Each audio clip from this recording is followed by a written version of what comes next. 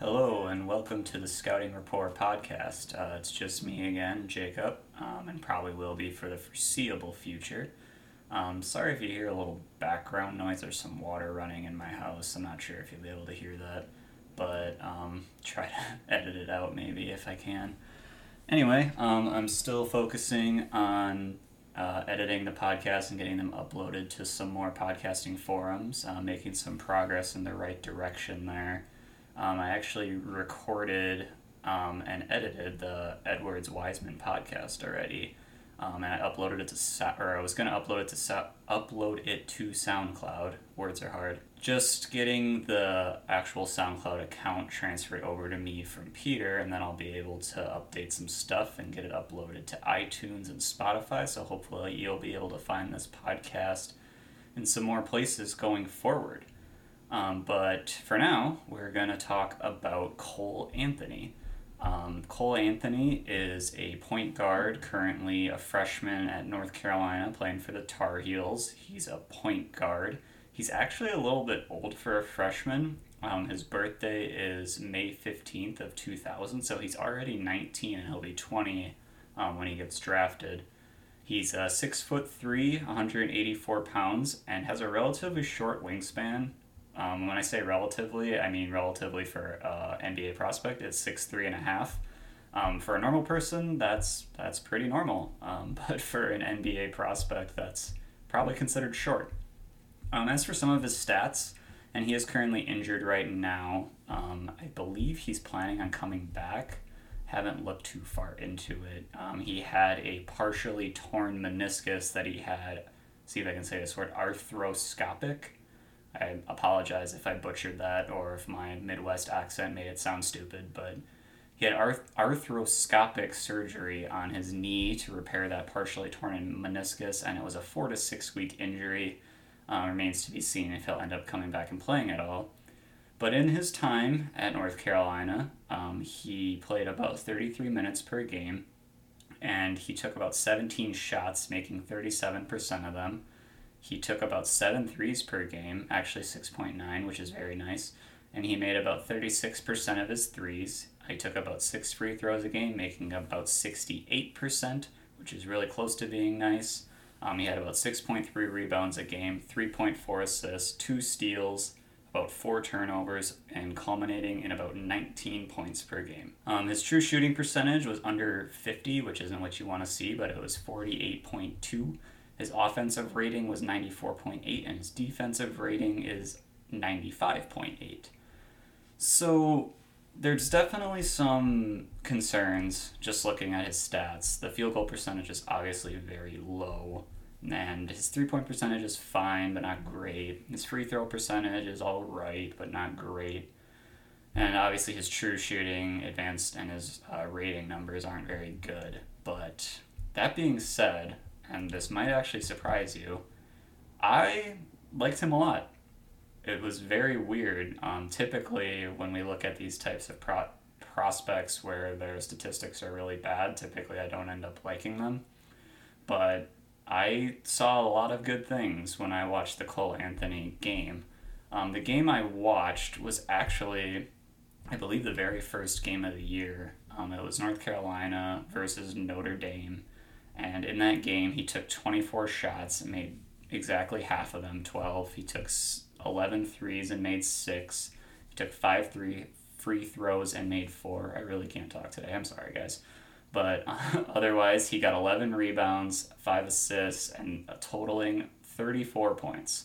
So a double-double for him plus 5 assists. In the game I watched, he came out a little slow on the offensive end.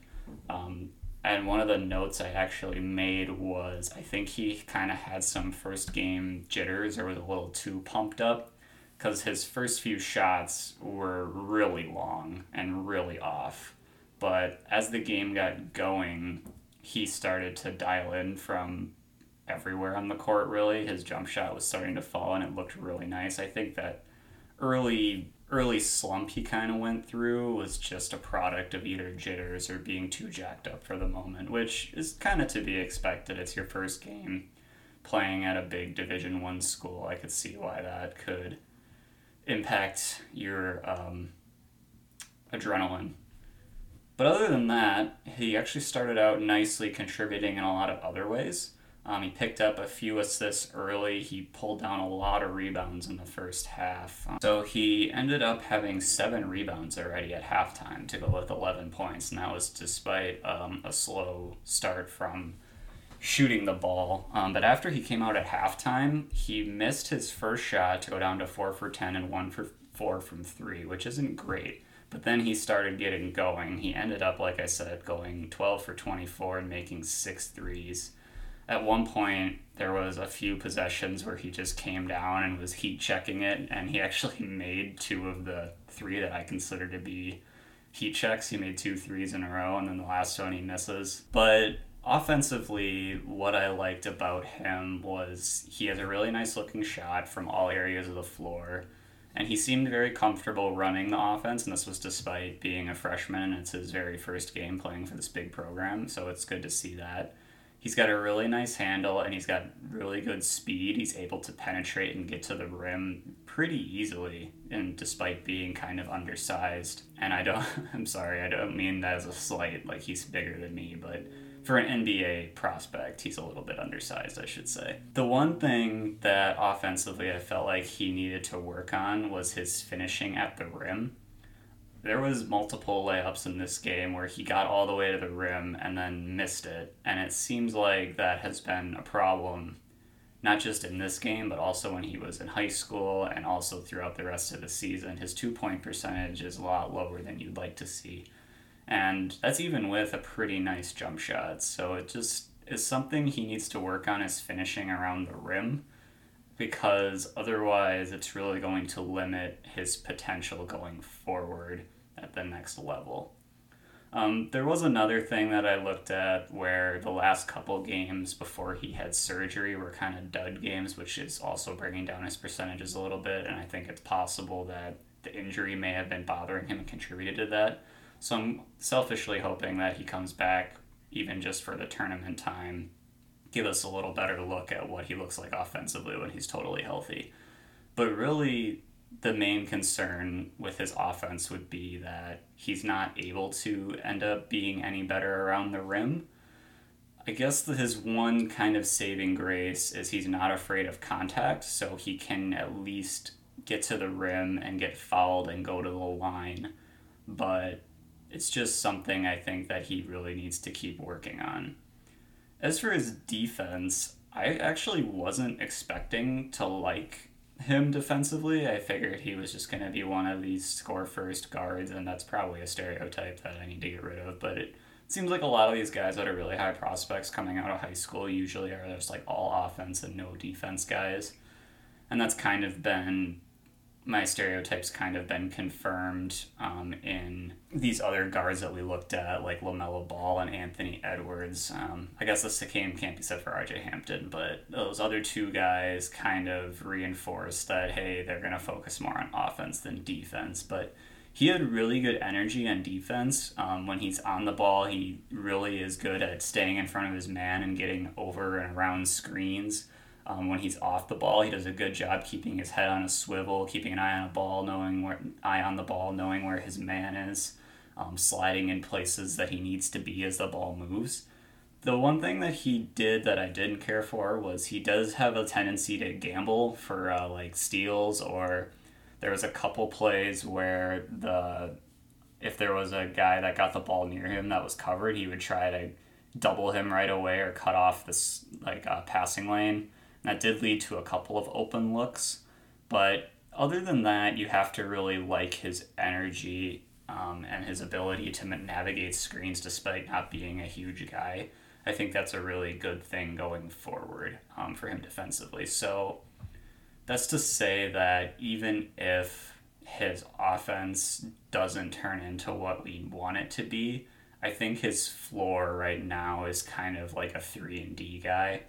The other thing, though, that, and I didn't see this as much in the game I watched, but there were some concerns for him coming out of high school that he doesn't have the best decision making when it comes to passing. So there are times where he'll decide that, okay, it's my time to go score, and he won't look for his teammates very much. And you see a little bit of it in this game, but not too much. There were a few nice passes that he made, and he seems to have the vision.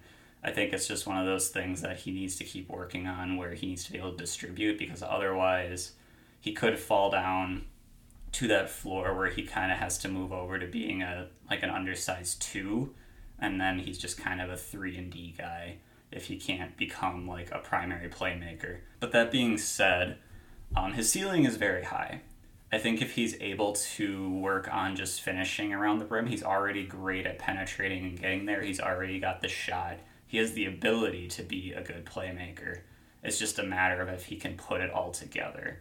And that's kind of been the case for a lot of these prospects that we've looked at, honestly. Like, a lot of there's not as many like slam dunks as there were even last year with like Ja Morant and Zion Williamson.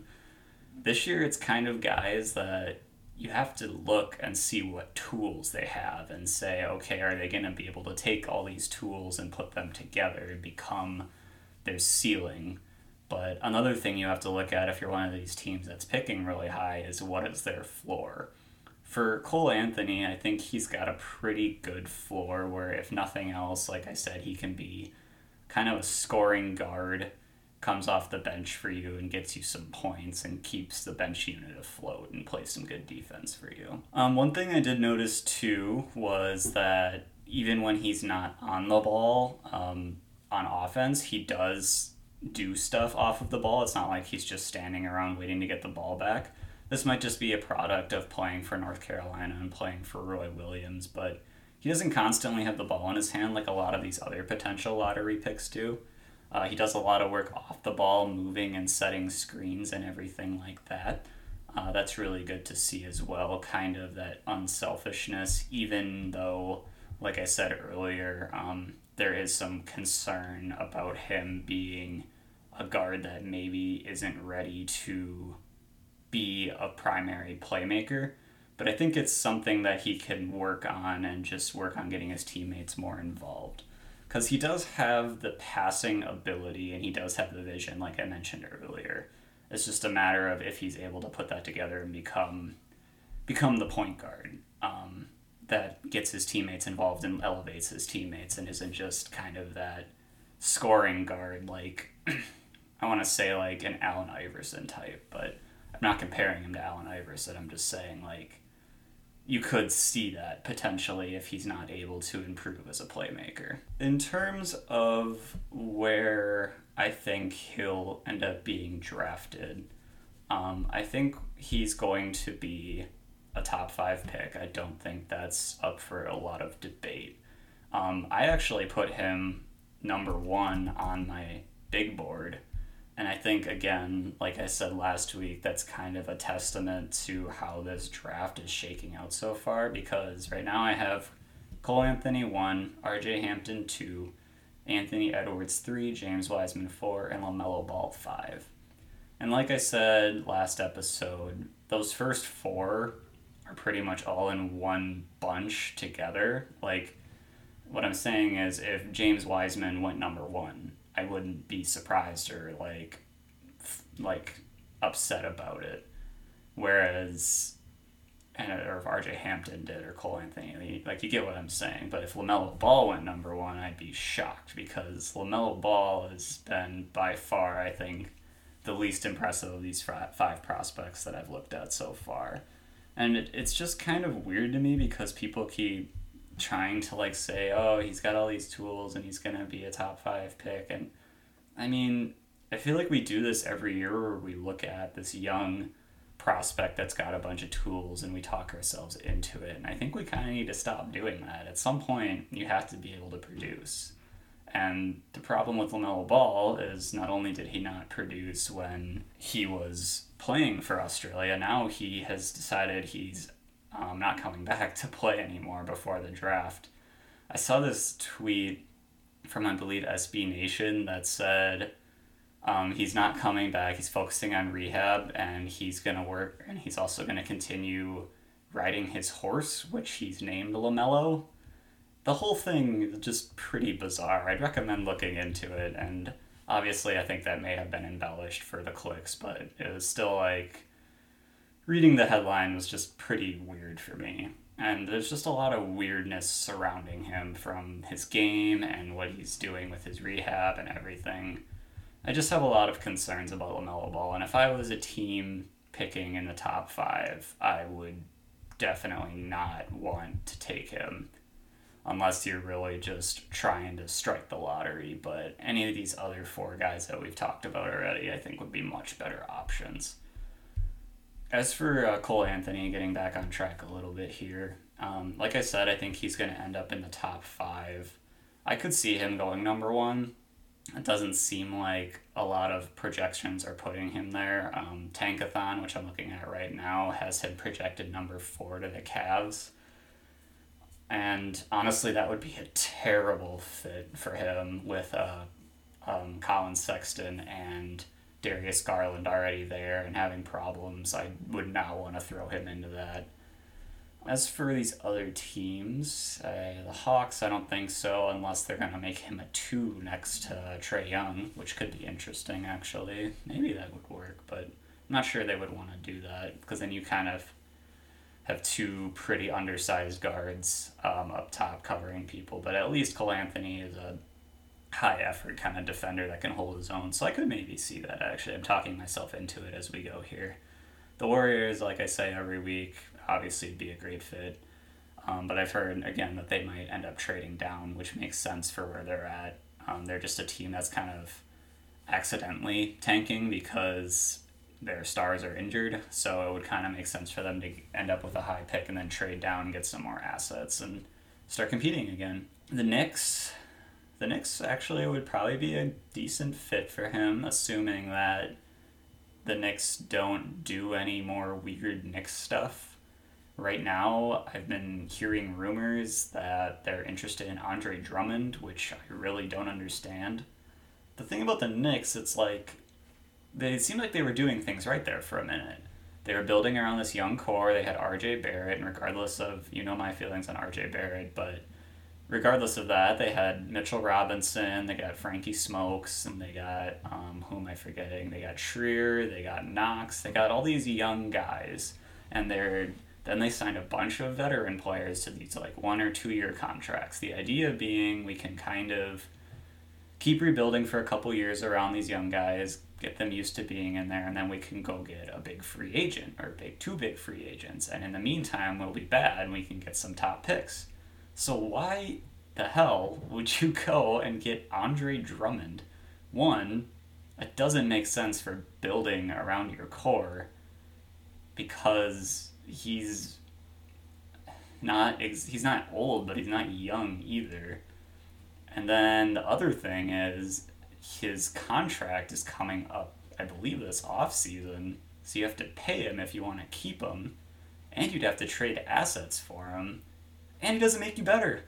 Why would you want Andre Drummond over Mitchell Robinson? I don't understand the whole Knicks thing, and every time they seem like they're going the right direction, they turn around and do something bizarre. But sorry, I got a little heated there. Sorry about that to any Knicks fans that are listening, but I'm sure a lot of you have felt the same way. So if the Knicks don't end up doing a weird Knicks thing and trading the pick, I could see Cole Anthony being a good fit there next to their young core, assuming they keep it together. The Wizards, probably not, unless they want to make him into a bench guy behind Beal and Wall. The Hornets could be interesting. If the Hornets can hang around in this lottery range and get a top pick, they could be a good spot for him, because right now they're running, I believe, Terry Rozier out there as their starting point guard, and I know they threw a lot of money at him, but I don't think he's the long-term solution here. And any Hornets fans that are listening, if you want to correct me on that, feel free, because I admittedly have not watched a lot of Hornets basketball this year. Let's see who else we got here in the top 10. The Wolves could work. They're definitely needing a point guard. They let Teague go. If they can, again, get a higher pick, right now they're at 7, but we know with the flattened lottery odds that teams are able to move up pretty easily. I could see Cole Anthony being a good fit there next to Jarrett Culver as well as Karl Anthony Towns and kind of building around those guys. That could be really nice. Then there's Andrew Wiggins, but that's a whole nother conversation. Sorry about that. A whole other conversation. Let a little bit of my Midwest out again there. Apologies for that. Kings, no, they got De'Aaron Fox. Bulls, I don't even know anymore. Just no, I guess. And then rounding out the top 10 right now is the Pelicans. And they got Lonzo Ball, I guess, as their point guard going forward. But if they wanted to abandon that project, I could potentially see them taking Cole Anthony, but I'm honestly not sure what they're trying to do right now. I think they're waiting for Zion to come back to decide if they're going to be competitive or not. They've been winning some games now, so that's why they've fallen a little bit down to 10 here, but just depends what they want to do, I guess. But that would round out the top 10 of teams, so like I said, good locations, Warriors, Hawks maybe, Knicks, not Cleveland, not Washington, Hornets possibly, Wolves possibly, Kings no, Bulls probably not, and Pelicans maybe. Hope you kept up with all of that. As for anything else, I actually don't have a lot more to talk about today. I know this was a little bit of a shorter podcast. I was hoping to get to 2 prospects this week, but I only ended up getting to 1. Work got kind of busy on me and I wasn't able to get to Tyrese Halliburton. But I think the plan next week and going forward is I'm going to try to keep doing 2 prospects a week, give you a little more podcast content here. So next week I think I'm going to plan on covering Tyrese Halliburton, Oshkosh native, and Killian Hayes, who is an international player. I'm going to click on his thing right now. He is playing in Germany. He's originally from France, so that one should be interesting as well. So plan on looking out for Tyrese Halliburton and, I clicked off the page, and Killian Hayes next episode. In the meantime, give me a follow at I keep saying at the Scouting Report. It's actually at Scouting Report on Twitter. Got some content up there, and I've been posting the notes of each of these podcasts so you can take a look at what I'm seeing. Also, tell me if there's anything I can include that you'd like to hear or anything you don't like hearing. I really appreciate any feedback, or go ahead and rate and review right on your podcast app. Like I said, I'm going to keep trying to get these posted to more places. I'm looking to get them on iTunes and Spotify soon, so be on the lookout for that. And that's actually, I believe, all I have for today. So have a nice day, have a nice week, and I will talk to you next week. Bye.